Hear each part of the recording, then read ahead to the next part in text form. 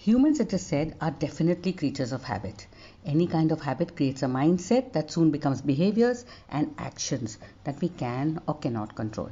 The gurus of healthy living say start with a habit that is easy so that you're fine giving up with it. I'm not sure about what that means and how to change it and how it would work best for me yet.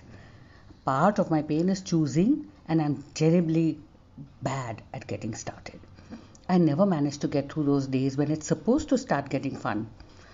Perhaps at the back of my head, I know that I will continue to do it for many years too because it has already become a part of me, a part of my own identity. Probably also because there's some passion or emotion associated with it, or it's just plain laziness.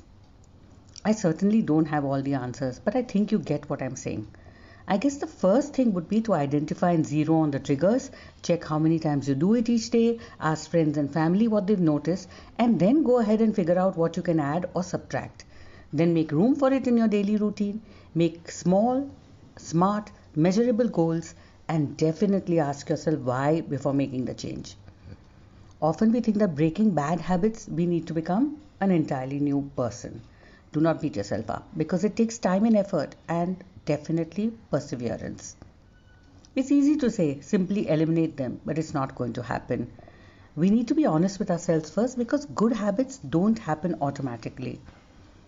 So perhaps you should seriously give it a shot only when you can muster the motivation from within.